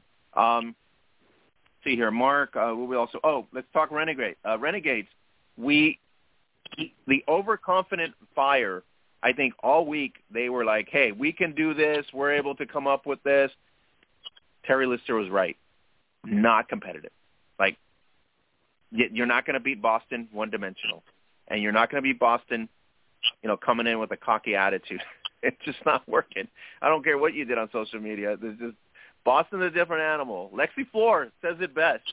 Oh, Boston, right? The tone. And so Alabama, I can say this. It was a fun trip to Beantown. That's all I can tell you. It must have been a fun trip to Beantown. Well, I mean, DC knows better than anybody, what it's like to play Boston. And for them, like, Boston week is a big week. But, by the same token, the Renegades get up for DC too. And DC week is a thing, right? That's what competition is about. And, DC was, definitely the most dangerous competitor that we've seen so far this year. Their offense has explosive players. But credit to Alabama, okay, because, I don't know if they're cocky online or whatever. I certainly hope they have confidence, because you got to have that when you play football. Kind of a smaller roster, a lot of two-way players, so they're heavily conditioned, and they're tough. But Boston had, the game plan to wear them out. In the end, they could not score a lot of points against Boston, and Boston just wore them down methodically. And watching Kelly Smith, what a great athlete she is. But by the third quarter, man, you could tell that she was tired of getting tackled. I don't think she's so fast and elusive. I don't know how many times she's actually been tackled this year. Like, maybe not a lot. That's like kind of how good she is.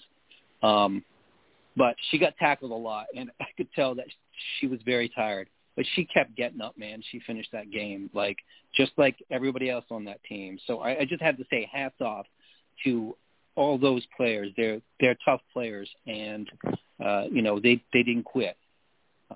So toughness award definitely goes to Alabama Fire. Yeah, no, I mean, I'm not just saying that they weren't competitive or anything like that. All I'm saying is they came in. They had never seen a Boston matchup this way. They got a first taste of reality in terms of the top tier team in the pro division. So that's kind of an eye opener for them, right? As to who they're going to face, if they're going to face him again, if they next year, as an example. As Taylor said, right? You can't plan for them until you face them. You can watch film, you can do everything, but you got to be able to face them, line up with them at least once or twice, at one time, in order for you to understand, like you said, the physicality, the mobility, right? The structure, everything. So now Alabama got a real taste of what Boston football is all about. And, for Courtney Billingsley, she was just hammered, right? Pressured, didn't have timing. Kelly Smith trying to run the ball, one-dimensional. Boston was right there blocking. And like you said, they were bruising, basically. Defensively, they were bruising. It was just one of those things where, they get to see the depth of Boston, and they got to see what the overwhelming success of Boston is. And now they can go back and kind of watch that film and go, okay, what could we have done better, right, to do that? Yeah. And so, how we can eliminate that. But, it does make a difference, like Terry Lister said, right? When you're playing Iron Woman football against a big depth team, you can only last so many quarters before, at some point it goes bad. Yeah. At some point it does go bad. And Alabama just really from the start, they couldn't get on the board. And I kind of knew that it would be a long night. Basically, in the first quarter, once Boston went up by 2 scores. When Boston goes up by 2 scores, that's like hardly ever lose, like ever, like astronomically low percentage. They're no Baltimore Nighthawks. Let's just say that. Oh, damn. Woo, Russ. Take it easy there, Oscar. Wow. I'm just being factual. Just saying. Yes. Boston usually does not collapse in the second half. That's my point. That's true. They don't have a what do they call it? A collapsible fourth quarter. That doesn't happen in Boston. Usually it's a fourth quarter. Oh, are you talking about the musket blasts or the? No, I'm talking about the muskets. Yeah, like by the way, get ready for the boom. That's what I hear on the podcast all the time. So get ready for the boom. That's right. Schwartzy, our booth announcer has to announce that every time because people forget.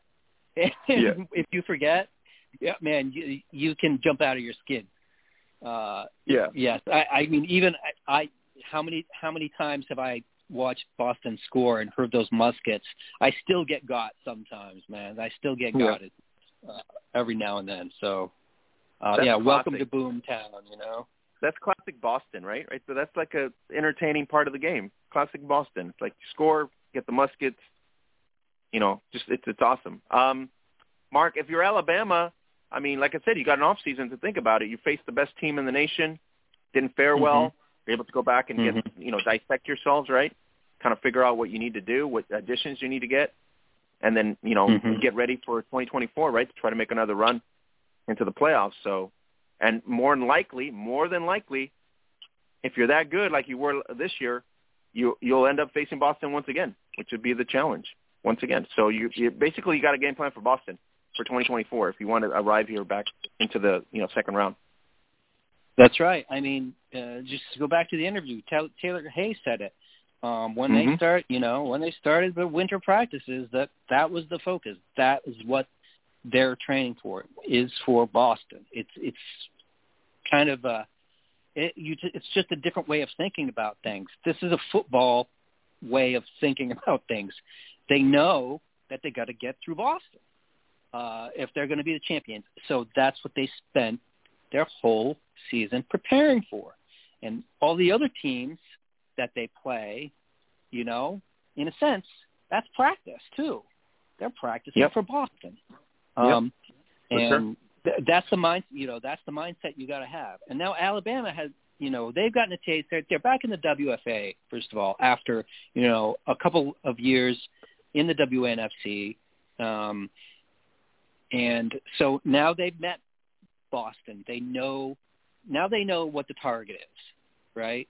And for me, as a fan of Boston, it was great to see Alabama and play them because, kind of just seeing the same like 4 or 5 teams for the last 3 years, really, until the championship game. And, we like to see a new team. Like, it's been a long time. So that was great.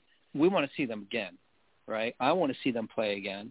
Maybe it is down in Alabama, or maybe it's a playoff game. I don't really know what anybody's thinking about for schedules next year, but as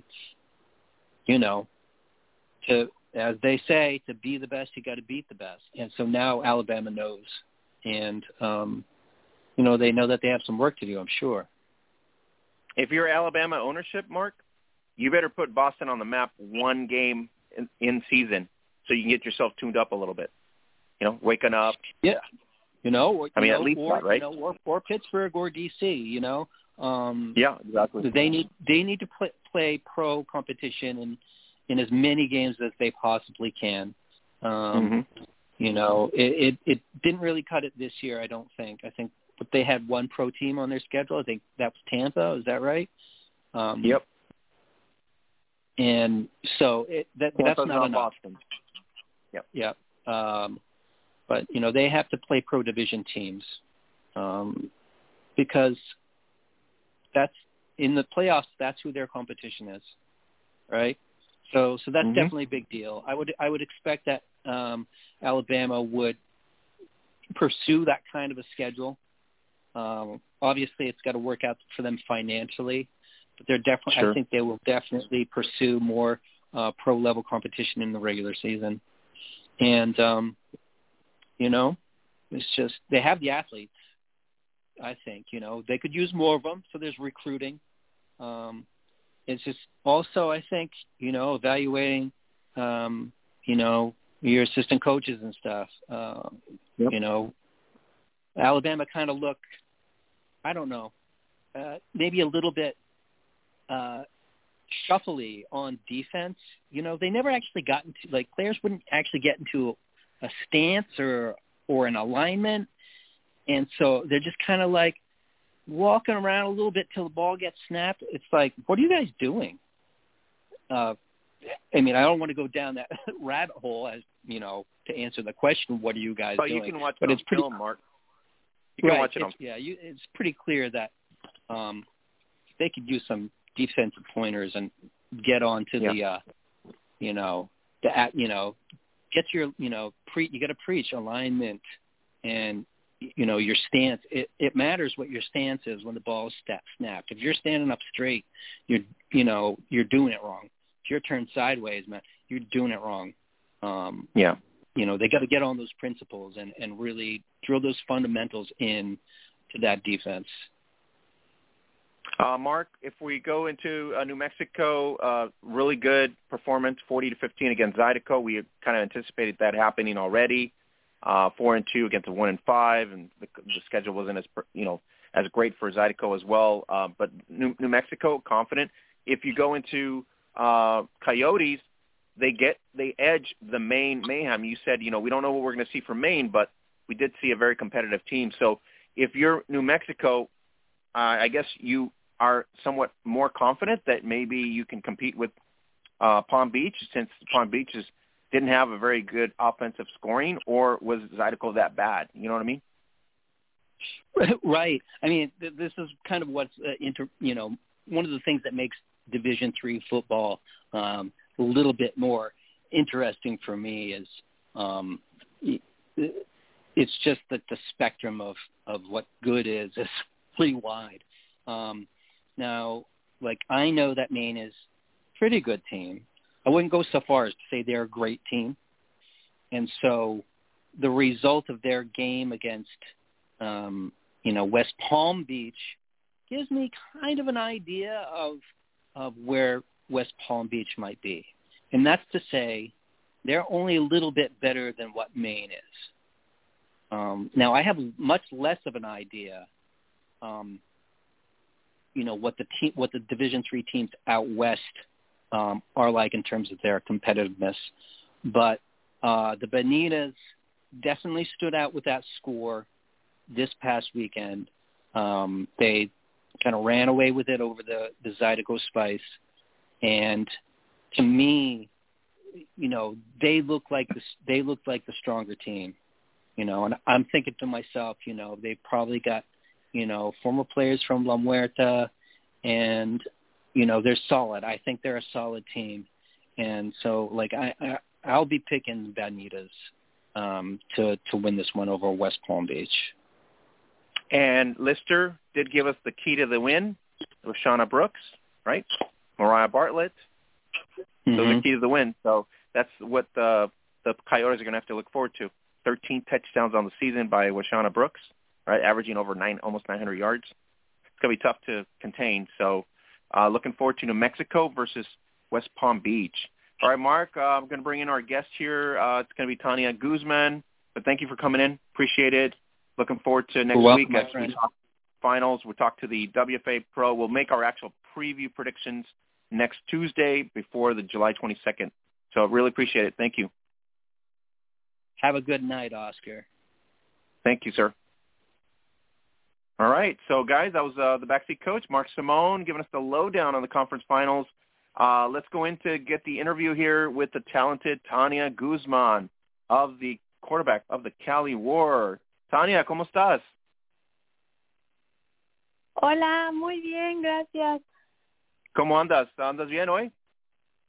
Sí, muy bien. Gracias por la invitación aquí a la entrevista. Sí, Tania, ¿cómo estaba la temporada? ¿Hiciste buen esfuerzo en 2 juegos? Más de 500 yardas, fueron unos touchdowns. Y aparte de eso, jugaste contra St. Louis. So, ¿cómo estuvo la experiencia en Los Ángeles en la temporada? Pues la verdad estuvo muy padre. Fue una experiencia totalmente nueva para mí. Con muchas dificultades al llegar yo nueva, obviamente otro sistema, y el poderme acoplar con todas por varias razones, el idioma, sistema.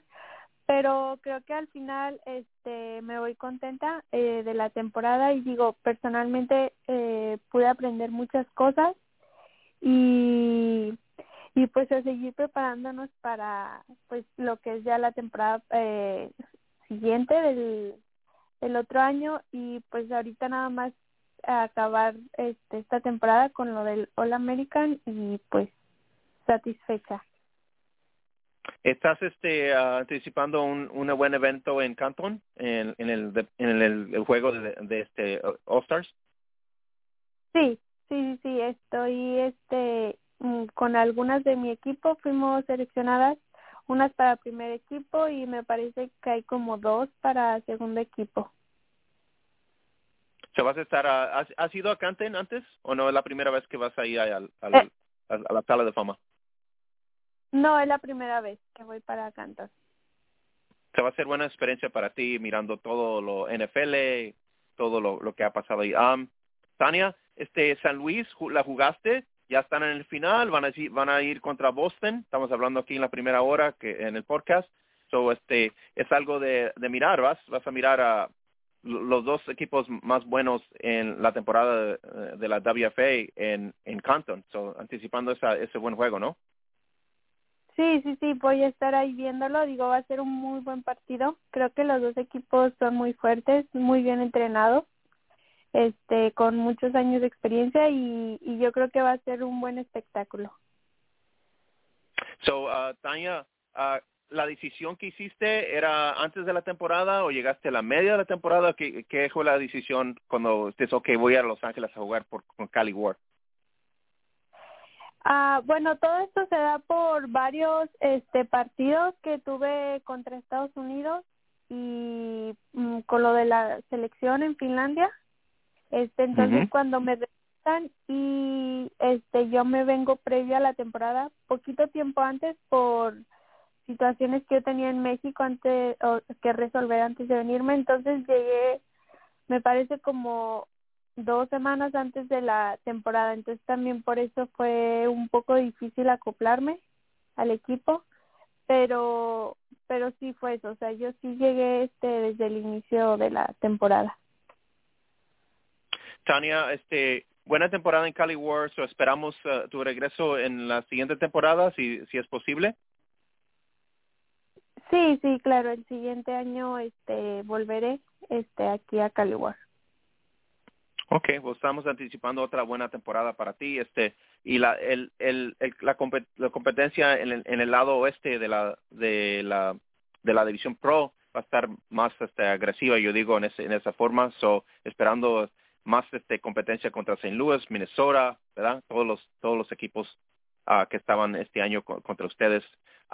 Tania, ¿qué nos dices de la experiencia en Finlandia? ¿Esa era la segunda vez que fuiste a Vancouver? ¿Tú también o no? No, fui solo al Mundial a Finlandia. Uh-huh. Pues para México creo que íbamos muy bien preparadas. Digo, hubo un antecedente externo al equipo que fue no poder llegar al primer partido por temas ya de la federación, pero los 2 partidos que jugamos, que fue contra Alemania y Australia, la verdad es que nos fue muy bien. Digo, fueron marcadores muy amplios, con ventaja amplia, y pues a seguirnos preparando para el próximo mundial, esperando que todo salga bien y poder llegar desde el primer partido. ¿Tu experiencia fue buena en el torneo cuando ya llegaron allí? La experiencia, yo sé que para llegar ahí era casi similar cuando pasó en Vancouver, pero eso viene siendo ya de finanzas de la federación, errores y todo el fiasco que pasó con José Barrera y la federación. Pero ¿estás anticipando, preparándote para otra vez hacer para ponerte en el equipo de nacional otra vez para el siguiente torneo? Sí, claro. Obviamente yo preparándome de forma individual de aquí a que sea el próximo mundial, y obviamente yo creo compañeras en México igual, y esperando que ahora la organización sea mejor. Pero fuera de todo eso, mi experiencia personal fue muy buena, conociendo a más atletas con gran potencial de varias partes del mundo. Y en general la verdad es que el torneo mundial estuvo muy padre. Es una experiencia que yo creo cualquier deportista sueña por vivir, y la verdad muy contenta fuera de todo de esa experiencia. Y aparte de eso, miraste Grande Británica. Si llegan ustedes a tiempo, muchos de nosotros pensaban que ustedes iban a estar en el final otra vez, especialmente contra los Estados Unidos, porque tenían buen equipo y nos traían buen equipo ofensivo, defensivo, y se supone, como dices tú, los dos juegos que jugaron bien. Si habían llegado a tiempo, afortunadamente no pasó, pero si habían llegado a tiempo, eran ustedes uno de los favoritos antes del torneo, que iban a hacer algo de impacto para llegar a la medalla de oro. Sí, exactamente. La verdad es que sí, igual nosotros pensábamos, pues teníamos esa expectativa, y yo creo que en varios lados también las tenían, porque pues era un comentario que nos hacían frecuentemente. Y sí, o sea, yo siento que el equipo iba muy bien preparado, tanto ofensivamente como defensivamente, y pues digo, todo estuvo fuera de nuestras manos lo que pasó, pero pues aquí seguimos, y la verdad es que yo creo que las chicas nunca se rinden. Entonces pues esperar al próximo y pues seguir preparándonos para poder dar un muy buen papel. ¿Qué equipos estabas jugando en México? ¿En qué ligas estabas jugando, o has jugado en varias ligas? Sí, he jugado en varias ligas. La última en la que jugué se llama LIFAE, allá en México, y pues bueno, en México la verdad es que hay bastantes ligas, pero sí una de las más fuertes es el EXFA y LIFAE, que es donde juegan los equipos más fuertes. Y pues sí me tocó jugar en varias, pero la última yo estuve en LIFAE. So, la liga LIFAE ha crecido, también la EXFA ha crecido. Anterior era FX México, ¿verdad? Con Ishel Sosa Rubio.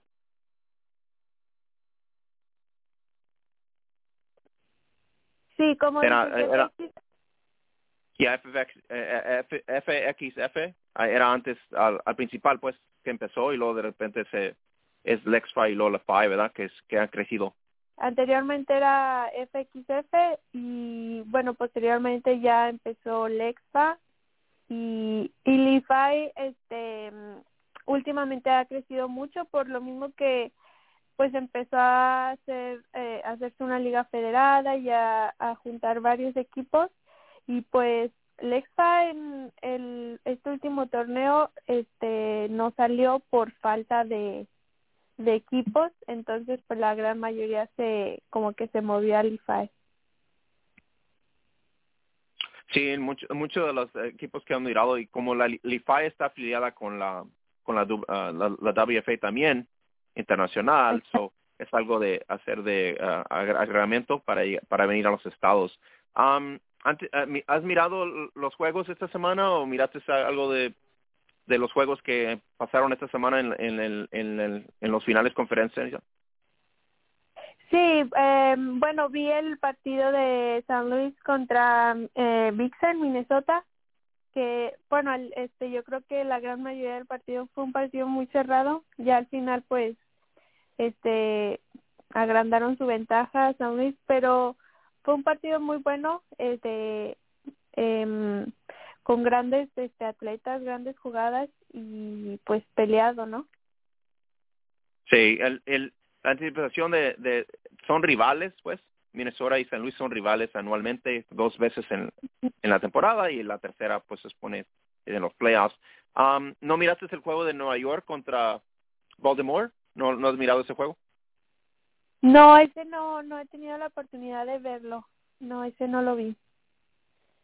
Si lo miras vas a estar bien puesta en la televisión, porque el cuarto quarter es el que tienes que mirar.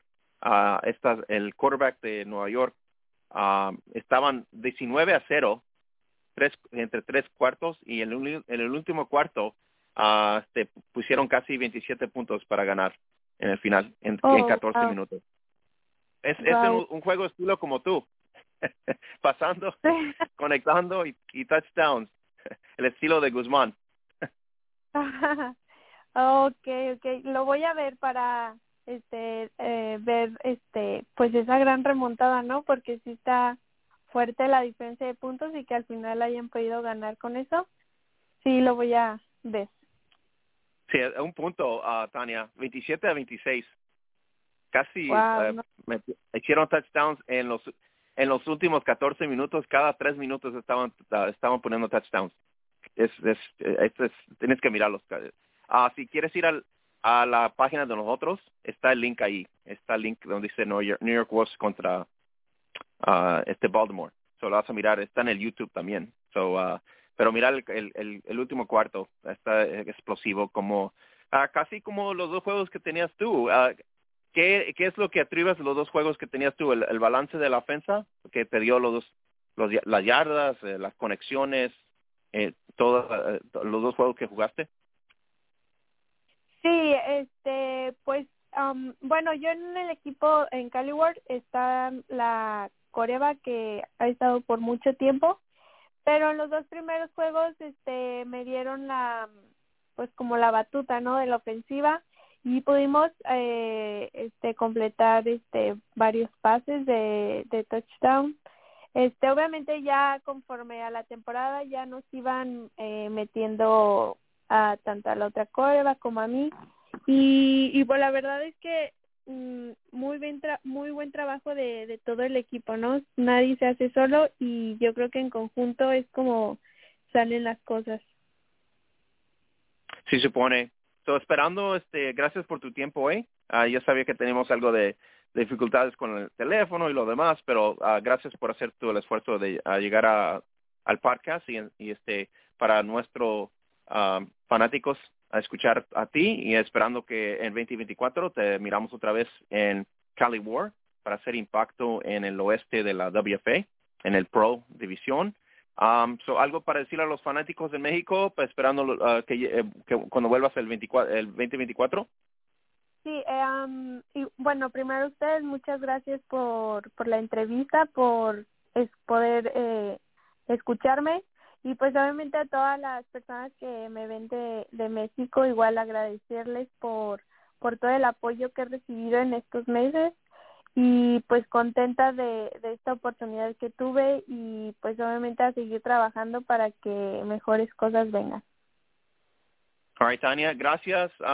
Se supone que vas a viajar otra vez a México, ¿verdad? Después de los eventos en Canton, y esperando más oportunidades para tú en México y volver al 2024. Probablemente hacemos otra entrevista antes que allá cuando llegues otra vez para la otra temporada, si se puede. Sí, claro. Yo pues me regreso en agosto. Después tengo un evento, bueno, igual con la WFA, que van hacia Costa Rica. También fui invitada para ir a este evento, entonces igual y ya nos ponemos de acuerdo para igual platicarles un poquito de mi experiencia. Ok, gracias Tania por hacer el esfuerzo de la entrevista y esperando una buena temporada en el 2024, estar en buena salud. Vas a estar en el evento, como dices, internacional también, vamos a mirarte también en acción. Gracias por hacer el esfuerzo y esperamos tu regreso en la temporada 2024. No, muchas gracias a ustedes. Adiós. Bye. All right, guys. That was Tania Guzman, Cali War quarterback of 2023, and she was really excited, part of the Cali War success for Cali War going into the playoffs. And so she faced, obviously, St. Louis, and she knows what St. Louis is all about. She's a journeywoman as well. She was on the Mexican national team. They competed in Finland. The one, like she said, the one team that if they would have arrived in Finland, maybe the outcome would have been different. Maybe they would have been competing for a gold medal. But things obviously didn't work out that way for her. But she's a, journeywoman. She's 21 years old. She's very young. She's able to command the offense, and you get to see some of the film there if you watch some of the Cali War games. And she was very impressive. So we're looking forward to Tania Guzman coming back to Cali War in 2024 and making an impact in the WFA Pro Division. So, guys, don't forget to subscribe, like, and share our podcast. Don't forget to go to Spreaker, subscribe, share your podcast, Spreaker or Apple. Really awesome. Really appreciate you guys. If you guys missed any of our podcasts, really highly recommend go back to 436, Grace Cooper and Coach Soho at the beginning of the season. We also had Leilani Kamal, Amber Marcucci, Lexi Floor, 451, Lexi Floor and T. Singleton, 449, Adrian Smith, Angelica Grayson on Championship Mindset. You don't want to miss that one. Episode 447, the talented Jasmine Ballard, and then episode 434 as well. You can go back and refer to the situation that Tania is referring to about the national team's issues with Jose Barrera, and then we had Jose Ceja of Lexfa there. So 434 would be a reference to what she just made here. So looking forward to it. If you guys are inclined, I'd highly recommend Paul Brown's on the call. Go back to the hub, and please watch the New York Wolves taking on the Baltimore Nighthawks. And what an amazing game. Fourth quarter, Karen Mulligan, Gantlin, and the Wolves make the huge comeback. Edge Baltimore 27-26, probably the competitive game in the WFA conference finals. So check it out. Go to the hub, facebook.com/Gridiron Beauties. And don't forget to go to the Zazzle shop, get some cool gears there as well, and support the podcast. And if you're not following us on Threads on IG, go ahead and follow us on Threads on IG. If you get the follow request, please follow us on IG. So for the Oracle Women's Tackle Football, Mark Simone. For the absent Mac, Kenzie Brooks, Coach Terry Lister, Holly Custis. We'll see you here next week at 4:56 as we preview the WFA Pro D2 and D3 national championships that will happen on July 22nd. Have a great night, everybody.